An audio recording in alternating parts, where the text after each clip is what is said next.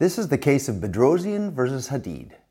Mohamed Hadid, the father of Gigi Hadid, was building a 30,000 square foot mansion on a hillside above some other homes in Beverly Hills that he hoped to develop and sell eventually for $100 million. The judge orders the home, nicknamed the Starship Enterprise, to be torn down and orders $2.7 million in damages because it's a public nuisance. Let's find out how this happened. My name's Nyall Engfield and I'm a California attorney. I'm going to break this case down so that we can figure out what factors went into the judgment and why the damages ended up being so high. Defendant Mohamed Hadid is a well-known property and real estate developer in California. He's the father of Gigi and Bella Hadid, both models and influencers. Plaintiff John C. Bedrosian is the founder of Auto and was the CEO there for a number of years. Horacek is a well-known entertainment attorney, and both the plaintiffs lived at the bottom of the hill underneath the Starship Enterprise. Let's start with the facts. The defendant, Mohamed Hadid, was building a 30,000 square foot mansion on the hillside up above the plaintiffs. It was nicknamed the Starship Enterprise because it resembled the spaceship somewhat. He was hoping to build it into a $100 million property and then sell it.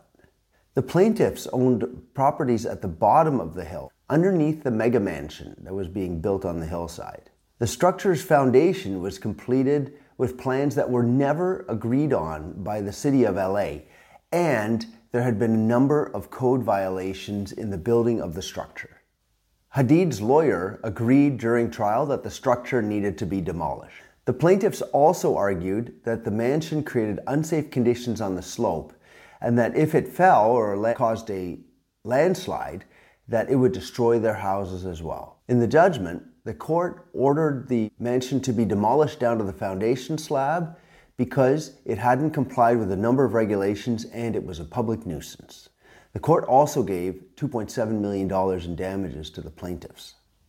A geotechnical engineer testified that in a severe storm and or significant seismic event, that substantial amounts of earth material could fall rapidly onto the properties below, resulting in property damage and the potential for life-threatening injuries to those in its path.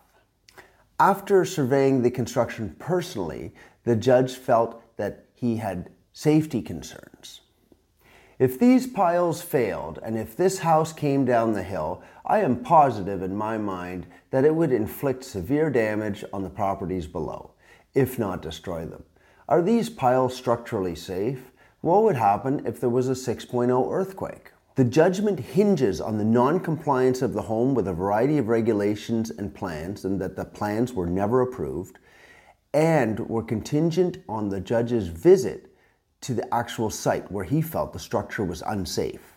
If you want to maximize damages in a nuisances case, you need to show that a great number of people are affected or that people are affected very adversely, and that there was a breach of regulations leading up to the current situation. That's exactly what happened in this case. For damages, the Bedrosians were given $300,000 between them. And the Horaceks were given $2 million for the public nuisance and another $450,000 for the private nuisance. The large $2 million damages were given for mental suffering, loss of enjoyment of life, anxiety, emotional distress, annoyance, and inconvenience and discomfort. Let's look at the law. Nuisances deal with property and the use of land.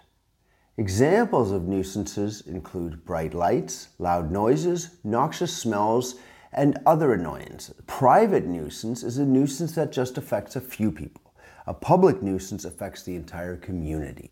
The attorneys on the plaintiff's side were Gary Linsenberg from Berg Morella, and on the defendant's side were Bruce Rudman from the law offices of Abdulaziz, Grossbart, and Rudman. Do you think the house should have been ordered torn down? What if it could have been fixed? Can people do whatever they like with their property? It's their private property after all. Let me know in the comments down below. And if you enjoy this information on torts and damages, please subscribe.